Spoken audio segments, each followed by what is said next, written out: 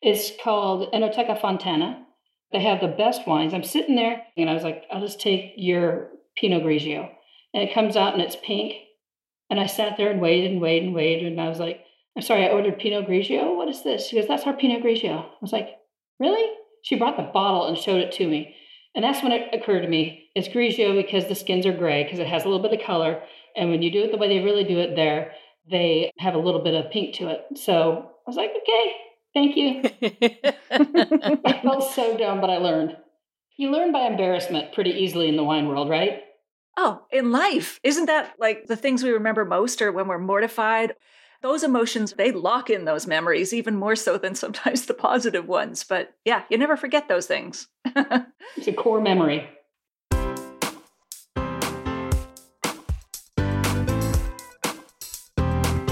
Do you have a thirst to learn about wine?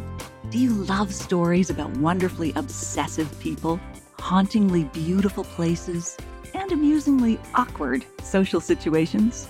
Well, that's the blend here on the Unreserved Wine Talk podcast. I'm your host, Natalie MacLean, and each week I share with you unfiltered conversations with celebrities in the wine world, as well as confessions from my own tipsy journey as I write my third book on this subject. I'm so glad you're here. Now pass me that bottle, please, and let's get started.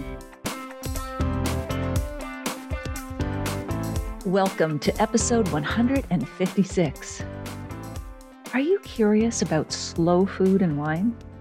What's really special about the Alto Adige region of Italy? And why should you consider Portugal and Dubai for your next wine-fueled trip? You'll get those answers and more wine tips in our chat today with Gina Birch and Julie Glenn, who host the Great Minds podcast on NPR Radio. In the show notes, you'll find a link to the full transcript of our conversation, also links to Gina and Julie's podcast and website, how you can join me in a free online wine and food pairing class, and where you can find the live stream video of this conversation on Instagram, Facebook, and YouTube on Wednesday at 7 p.m. That's all in the show notes at nataliemaclean.com/156. Now, on a personal note before we dive into the show, there'll be lots of sales this Friday, so if you're shopping for wine lovers in your life or for yourself, let me recommend one of my favorite wine gadgets. So first, a little context. Recorking a bottle of still wine is relatively easy, but what about bubblies? The mushroom-shaped cork is impossible to get back into the bottle because they're originally inserted under hydraulic pressure, because the pressure inside a bottle of bubbly is about 90 pounds per square inch, the same as city bus tires. Plus, they expand once you pop them out. So you need a stopper designed to reseal sparkling wine bottles. Good news? They have them.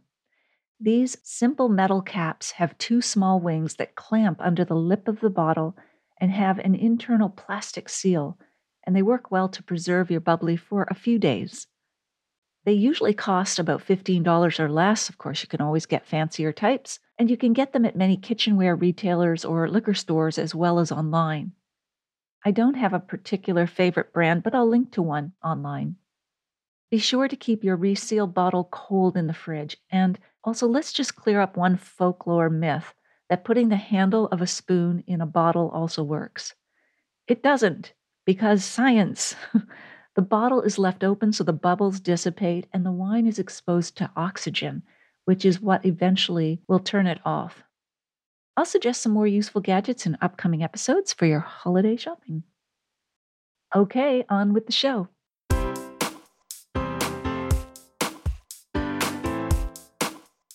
Gina Birch grew up in Florida. Hello, Gina. Hi. And she earned a Bachelor of Arts in Journalism and Public Relations from Troy University in Alabama.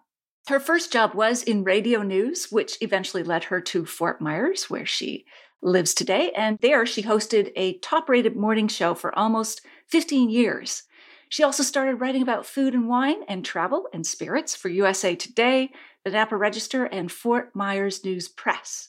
We also have with us Julie Glenn. Hello, Julie. She earned her master's degree in communication from the Slow Food University of gastronomic sciences in Piedmont, Italy, and she's fluent in Italian. She also has an undergraduate degree in mass communications from the University of Missouri. She began her broadcasting career as a reporter, anchor, and producer for both CBS and NBC affiliates. And before becoming news director at WGCU, the NPR affiliate for Southwest Florida, Julie was the regular wine columnist for the Naples Daily News. Gina and Julie have been friends for years, and they host the Great Minds podcast, which is also broadcasted on NPR. They talk about the people, culture, and history behind wines, as well as travel and food pairings. And they've also interviewed some of the best-known people in the wine world. And as they note, I love this, they've only destroyed one soundboard while tasting in the studio. Oops. And they join me now from Florida. Welcome, Gina and Julie. So glad to have you here with us. Oh, thank you for having us. We've been looking forward to this for a long time. Fantastic. So excited.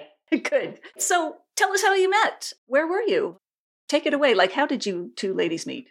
You know, I feel like I've known Julie forever. I think I met you at Bistro 41, the former restaurant in Bell Tower in Fort Myers.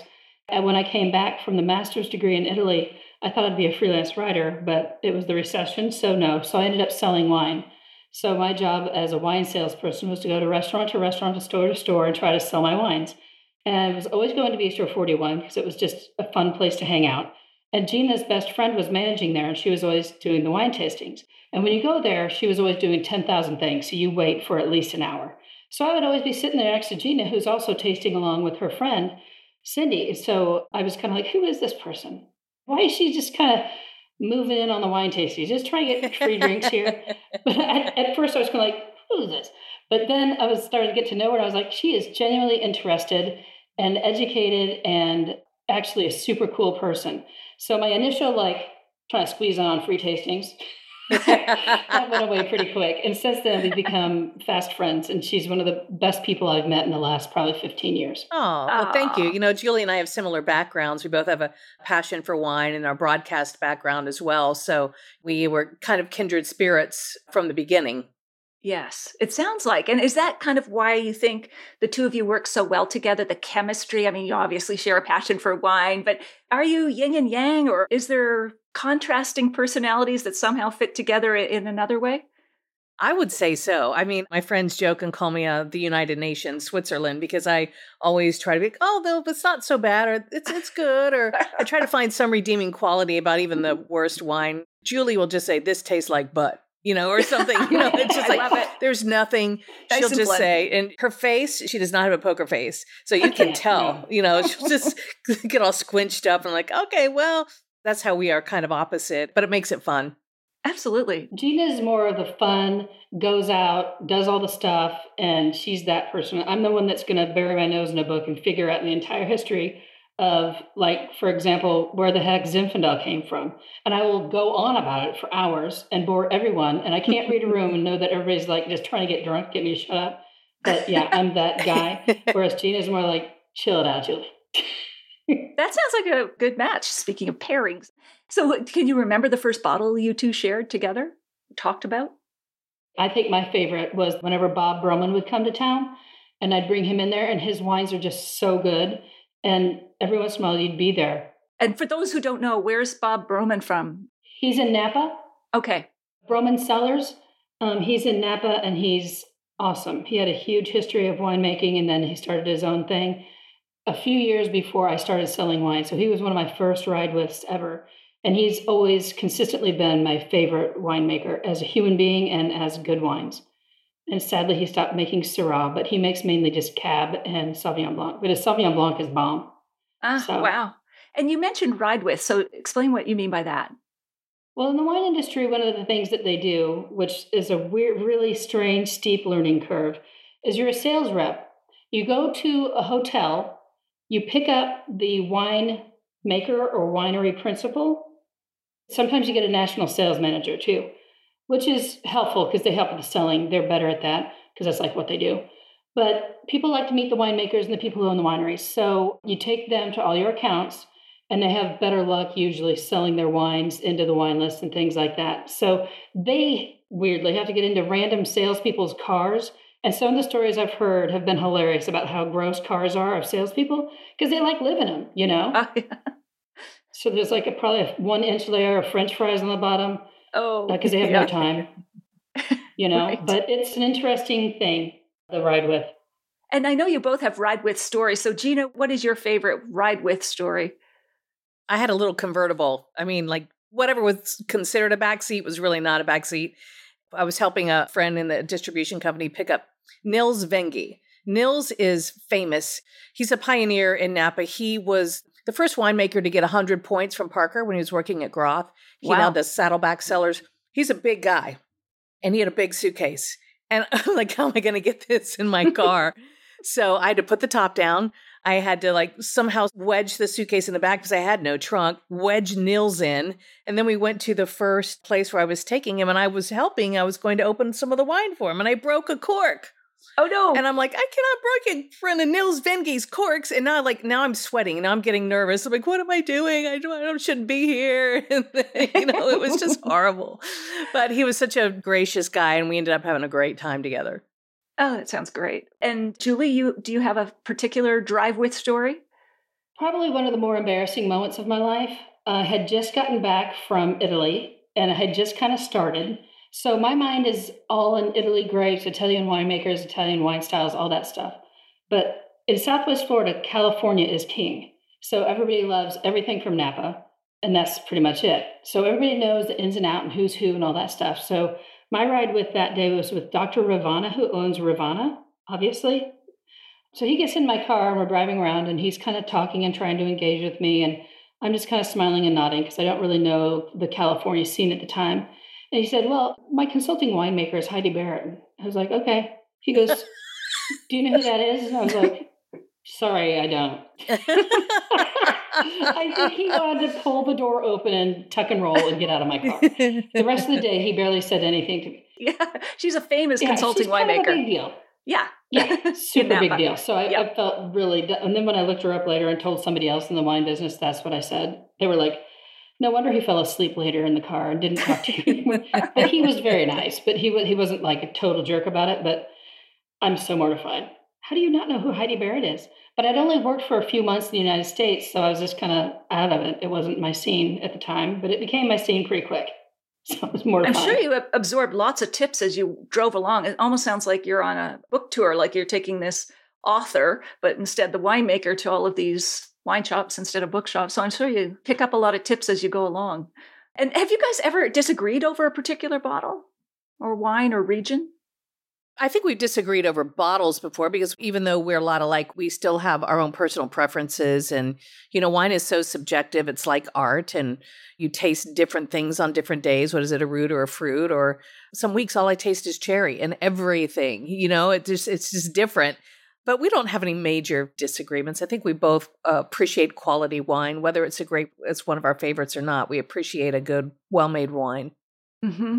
And what if you come across, now I know, Julie, you're blunt, but how do you handle, or do you even take on air wine that you both really don't like? Like, do you talk about wines you don't like?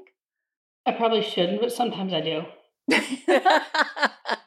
I feel bad. And I'll say it's me. I'll always say it's me. I won't say the wine's like objectively is crap unless it's flawed. But I won't say this is just horrible, the worst thing I've ever, I wouldn't do that. But it's just, this is not working for me right now. That's usually what I will say. And that means to me, I'm not recognizing the quality, but I do appreciate the effort. But I just don't think that I would ever buy it just because it doesn't work for my taste. I mean, it may be the best thing in the world for some people, but it's just not for me. Sure. My standard line is, this is unlike anything I've ever tasted. It's like, move That's on. a good one. It's like what newspaper is. Julie, you also have a story about Pinot Grigio. Share that Another one with us. embarrassing one. This is awesome. Perfect. If you're ever in the town of Parma, which the school is in Piedmont, but the campus I was on for that first year of communication was near Parma. So I lived in Parma, Italy for a year.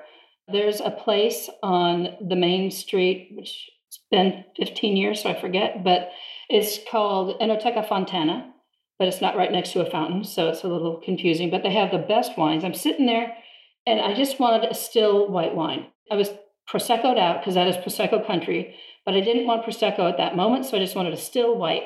So I sat down and I was still new to the area. So I kind of looked at the thing and I was like, I'll just take your Pinot Grigio. And it comes out and it's pink. And I sat there and waited and waited and waited. And I was like, I'm sorry, I ordered Pinot Grigio. What is this? She goes, that's our Pinot Grigio. I was like, really? She brought the bottle and showed it to me. And that's when it occurred to me, it's Grigio because the skins are gray, because it has a little bit of color. And when you do it the way they really do it there, they have a little bit of pink to it. So I was like, okay, thank you. I felt so dumb, but I learned. You learn by embarrassment pretty easily in the wine world, right? Oh, in life. Isn't that how, like, the things we remember most are when we're mortified, or those emotions, they lock in those memories even more so than sometimes the positive ones. But yeah, you never forget those things. It's a core memory. Yes. And Gina, let's make sure we're handing out the embarrassment equally. Do you have an embarrassing wine story? Well, I think the Nils Vinge one ranks up there for me.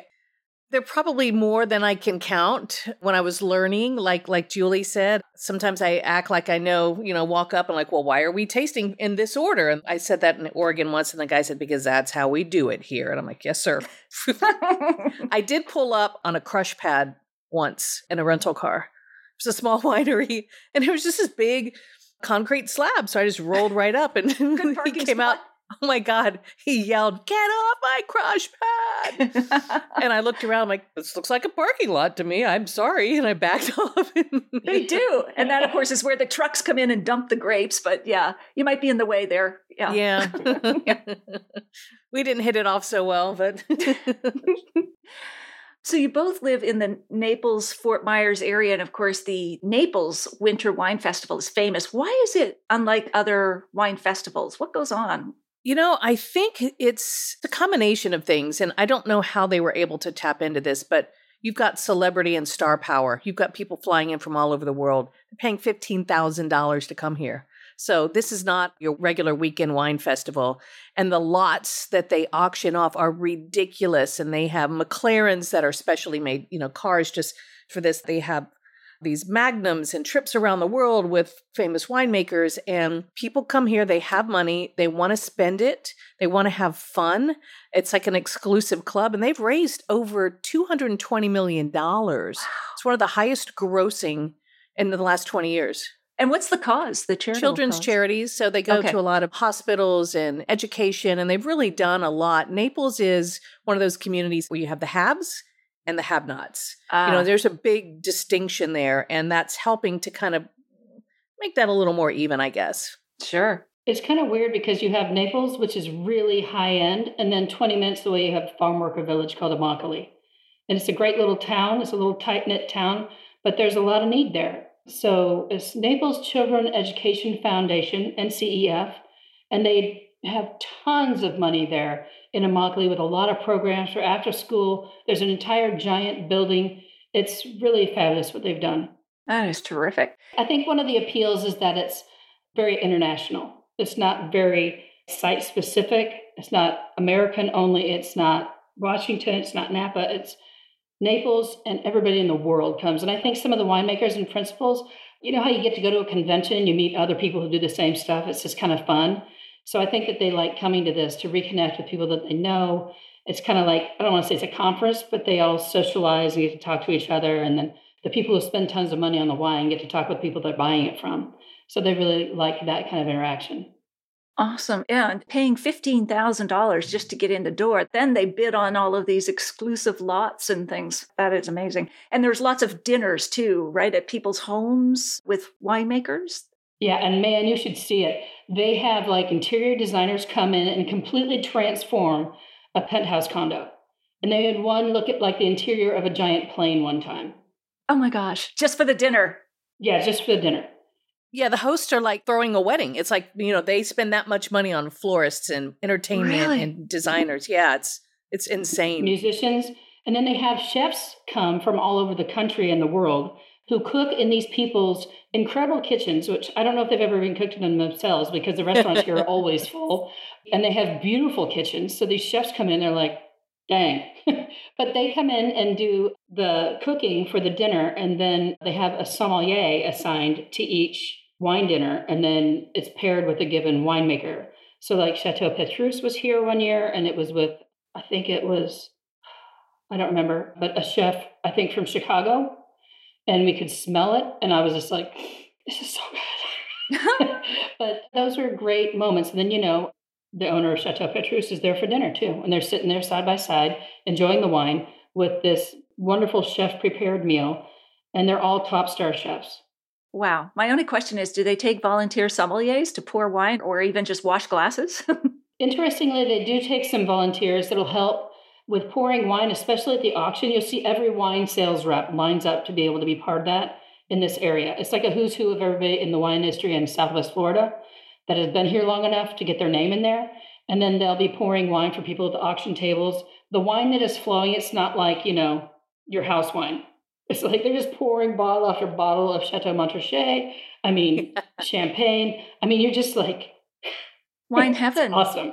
Yes. Oh my gosh. And so one year you both do interviews with the people who come in, which is a great opportunity, but you met Salvatore Ferragamo. Tell us who he is and what happened. Well, Ferragamo, the House of Ferragamo, Italian designers, the shoes, the apparel is just top notch. It's expensive. It's beautiful. It's elegant. And he also makes wine. I think they have can't say chateau because it's in Tuscany, but they've got a place where you could go. Hospitality is a big deal. And like an experience kind of thing. Yes. And Julie and I are sitting there and we're like, oh, Salvatore Ferragamo. And then we start looking at, oh my gosh, what are we wearing? Look at our shoes. Dress for less shoes. Sticking our shoes under the sticker on the bottom. Yeah.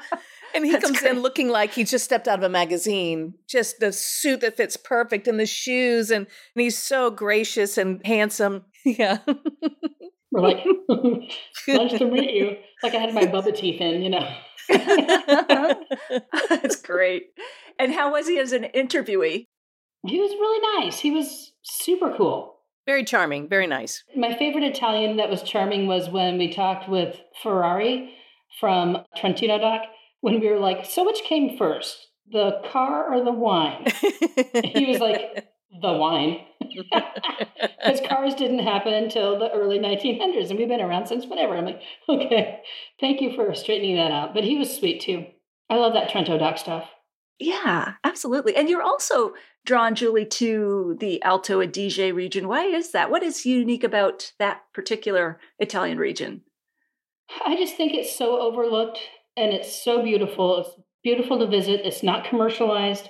One of the things that turns me off and makes me kind of sad in the wine world is treating wine as a commodity. And it feels like I'm an Alto Adige. They don't do that yet. Hopefully they never will. But I really think that white wines from Italy are some of the most overlooked and delicious things in the world, personally. And Alto Adige does an incredible job with them. When I was there at some little tiny hotel that I rolled up to with no plans, I ate at their little restaurant and I had a Gewürztraminer that was like life-changing. And that grape I had dismissed for so many years, but that Gewürztraminer was it. And now I've tried every Gewürztraminer I can ever since, and I'm seeing a little bit of it, but it was like their house wine. It was incredible. Wow. It's like you're trying to recapture that memory, like the restaurant critic in Ratatouille, reminded of his mother's pasta. Was that the wine that was your aha wine that started it all? Or was there a wine before that that really said to you, like, oh, I need to know more about wine? Things have changed a lot since the early 90s. But and that's when I first started learning about wine. And I am not going to be too proud. And I will just admit that my aha wine was Caymus Conundrum in 1993 or 4. Full-bodied Napa Valley wine. Mm-hmm. It was a big, good white wine blend. I really liked it back then. And then when my French friend told me this is like a red wine drinker's white, and back then it kind of was, then I was like, okay, I feel a little bit better. And then I started getting into Shiraz because that was the era. When you're coming off of Coke and Diet Coke as a teenager, it kind of makes sense to go with more fruit-forward stuff when you're a young 20s person. So I can kind of see that. But that's what I did. Yes, absolutely. And Gina, there's no wine shame here, but what was the wine that sort of was your aha kind of wine? Well, I was a wine snob early on because I knew which type of white Zin I preferred. Oh. Beringer or Sutter Home. No, I don't want that. Yes, I want that. No, but I think the wine that really flipped it for me was a Jack London Zinfandel. And this is why it did. because it was the first time I put a lot of effort into cooking a meal to match the wine. And when I made this beef dish and picked this particular wine, I had a little help choosing which one.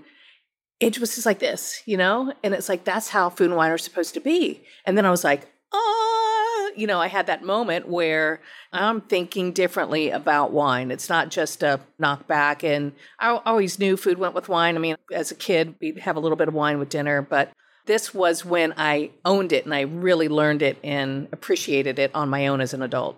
Wow. Staying on food and wine pairings, have you ever had a really weird or unusual food and wine pairing, Gina? I went to a wine dinner and they had something with grilled pineapple and Pinot Noir. Really? Did it work? And I was like, oh. And I thought, okay, I'm going to be open.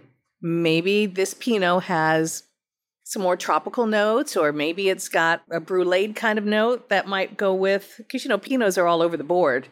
And it didn't work. I understand what they were going for after the chef explained, but it just didn't work. I thought, this is just a waste of a course for me. Oh, that's a crime against Pinot then. Yeah, it was. That's too bad. How about you, Julie? Do you have any memorable food and wine pairings or any weird ones that you've tasted over the years? This is a memorable one, and Gina was there. Remember when we went to that champagne 5-course dinner with Brian Rowland, made all the food?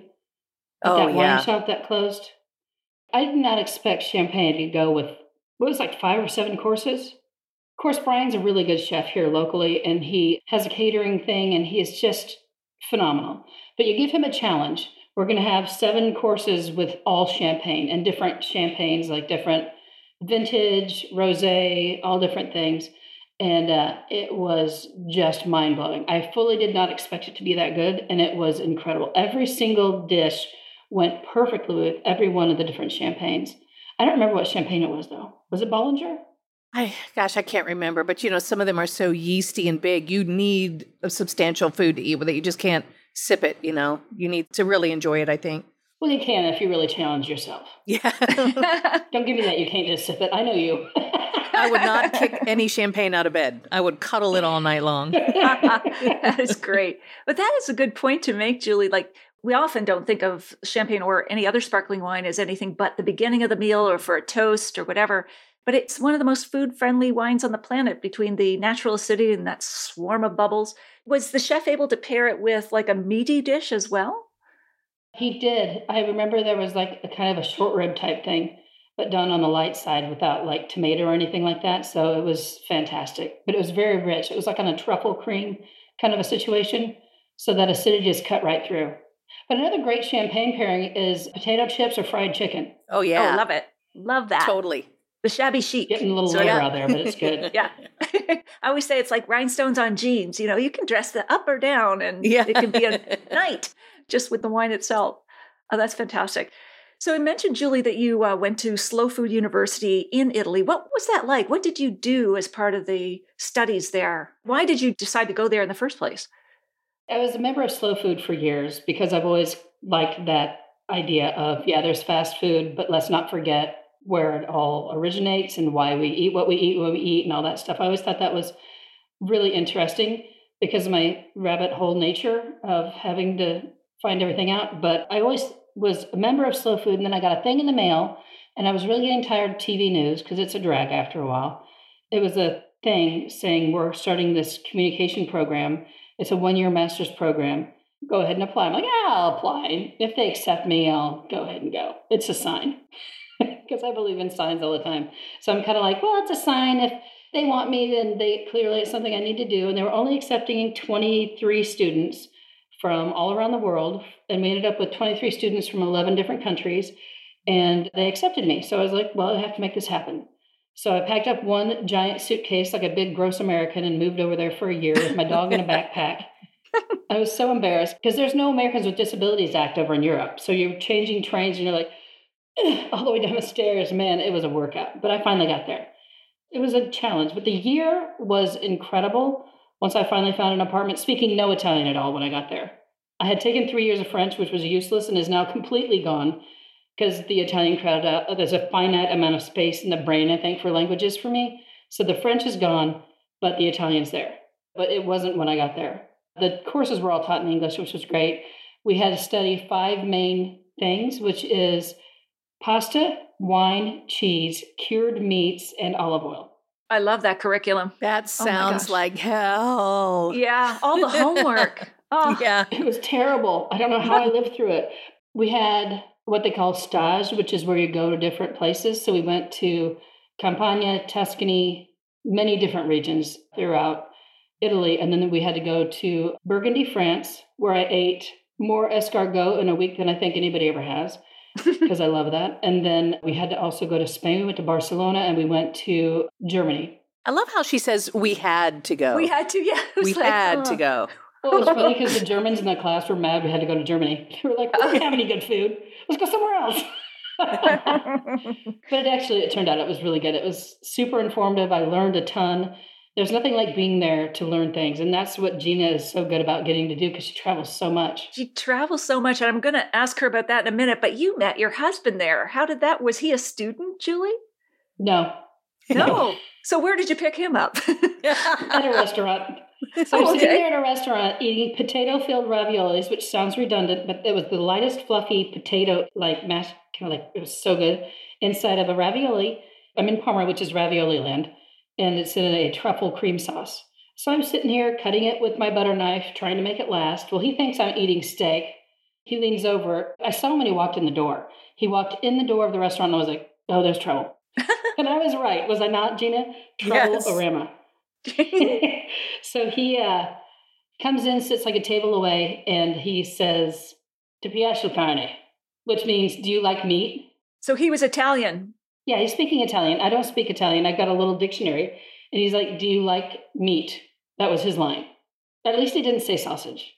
But, "Ti piace il carne." I'm like, I'm not eating meat. What are you talking about? I'm having a ravioli that's filled with potatoes, and I'm with a vegetarian. I was with a couple other girls from class. But yeah, it was quite the come on. But anyway, the next night I met him in the Piazza at 8 o'clock, because he sent me a text saying, I will see you in the Piazza at 8. That was it.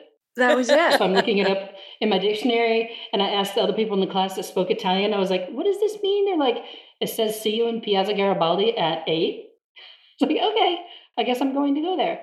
And of course I showed up in like Eskimo boots because it's cold. And in Italy, you don't do that. They're walking around in stilettos on cobblestone streets with ice and snow. And I'm wearing these Ugg boots, jeans, and a giant fat coat. Not the Italian style at all. And he's like in this beautiful trench coat, nice shoes. Yes. He goes, you look like an Eskimo. I was like, yeah. It's cold. What are you talking about?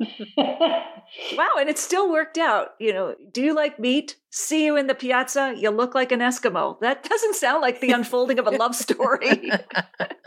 No, it's but worked out. Yeah. All right. It's been 13 years that we've been married now, so. Fantastic. Wow. And I don't think anybody saw that coming. Anybody who knew us. I don't think anybody saw it working out, but it's worked out great. That is great. Awesome. And Gina, now you do travel a lot for what you do, especially your column for USA Today, the 10 Best column. Tell us about that. So 10 Best is a division of USA Today that's travel related, and I am the local editor for Fort Myers. So I will write 10 best Italian restaurants, 10 best wine bars, 10 best things to do with your kids. So it covers a large spectrum. But also, when I travel, like went to Portugal, 10 reasons why everyone's flocking to Portugal. Oh, tell us about those. I'd love to hear about why do we want to go to Portugal? Yeah, so this was pre-pandemic, and some of the reasons were it's affordable, the hospitality, the food is amazing, the wine is spectacular, the scenery. They have, I think, more UNESCO World Heritage sites than any other country or per capita or something. I might have that statistic wrong, but I mean, they've got just such a diverse culture and climate and miles of coastline and the inland area, the Alentejo, where some of the wines are. It's just phenomenal. I think a lot of them are underrated. Like Julie was saying, the Alto Adige, it's, I think, the same with a lot of the Portuguese wines. And I just love that whole area. It was wonderful. And did you get into Oporto, the town where all the barrels are aging and it smells like alcohol heaven all the time? It was crazy. You know, we went in some of those caves and they were like some ports there that were over 100 years old and they had cobwebs on them. And it was just a really interesting place to discover. Lovely. Oh my gosh. And then recently you were in Dubai. Went to Dubai for the World Expo. And it was supposed to have been last year, but we all know what happened last year, right? Nobody went anywhere last year. And everything in Dubai is over the top to begin with. And this expo it's like 1,000 acres. There are almost 200 pavilions. And this is the first time every country had their own pavilion. I've never been to a World Fair or World Expo before, so I didn't know what to expect. But this was just mind-blowing, really. And to discover a lot of these different countries, and most of the pavilions had some kind of food and wine, which was really fascinating for me to try all these different cuisines. I just wanted to eat. It's like Epcot on steroids. I just wanted to eat my way. All the little pavilions, it's, all the countries, but probably a little bit more authentic than Disney. I don't know. Yeah, much more. Yes. And it wasn't just food and wine. They had innovations and technology, and there were so many more things to the expo than just food and wine. And does Dubai have a wine culture, or is wine illegal there? I get that mixed up as to what's going on. Dubai's Muslim, so you're not supposed to drink. But in the hotels and in restaurants, and most of the restaurants are in hotels, that's how they get away with it, that you are able to have alcohol. And I had some of the best craft cocktails I've had in Dubai, and I've had wine was from all over the world. I did not find out how they import it, if it's like a 3-tier system or if it's government controlled or if they let foreign companies bring it in. I'm not sure how that works, but in every restaurant, there was a decent wine list. So I didn't have any trouble having wine with my food. That's great. And it's a city sort of in the middle of the desert, isn't it? Was Sex and the City, the movie, filmed there or something? Yeah. So Sex and the City was in Abu Dhabi, which is neighboring Dubai. Okay. And they're a little more conservative there. So we did go there, and I had to be more conservative about shoulders and knees and those kinds of things. But yeah, it is in the desert. It's the Arabian Sea or the Arabian Gulf, which on the other side people call it the Persian Gulf, but it's the same body of water. So they really have to fly everything in. So it's really expensive.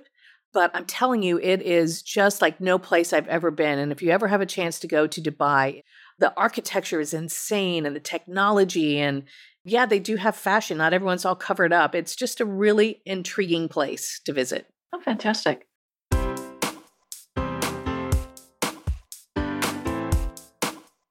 Well, there you have it. I hope you enjoyed our chat with Julie and Gina. Here are my takeaways. Number 1, I love learning more about the Alto Adige region of Italy, and especially Julie's story about Pinot Grigio. I'm adding those wines to my shopping list. Number 2, I'm fascinated with Dubai and what it would be like to visit that city. I'm putting that one on my bucket list.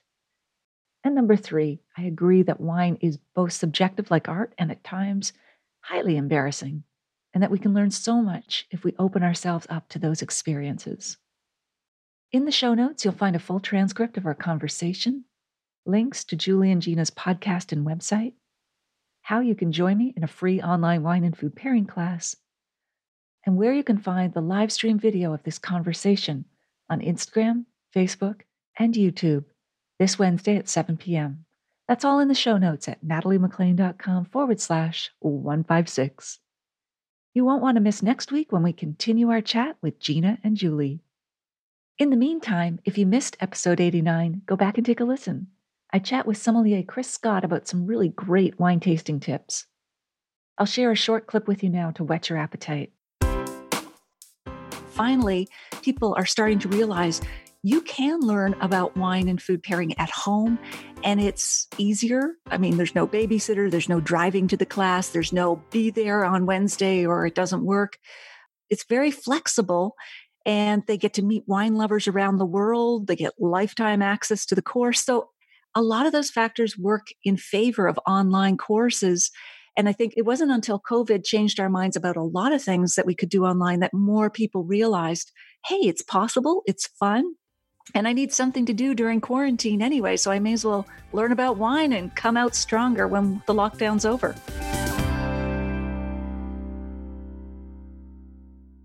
If you liked this episode, please tell one friend about it this week, especially someone you know who'd be interested in the wines and trends we discussed. Thank you for taking the time to join me here. I hope something great is in your glass this week. Perhaps a zesty Italian white wine that's a little pink around the edges.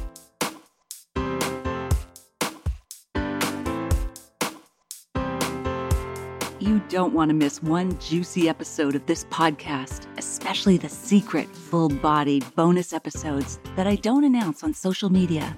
So subscribe for free now at nataliemclean.com/subscribe. Meet me here next week. Cheers.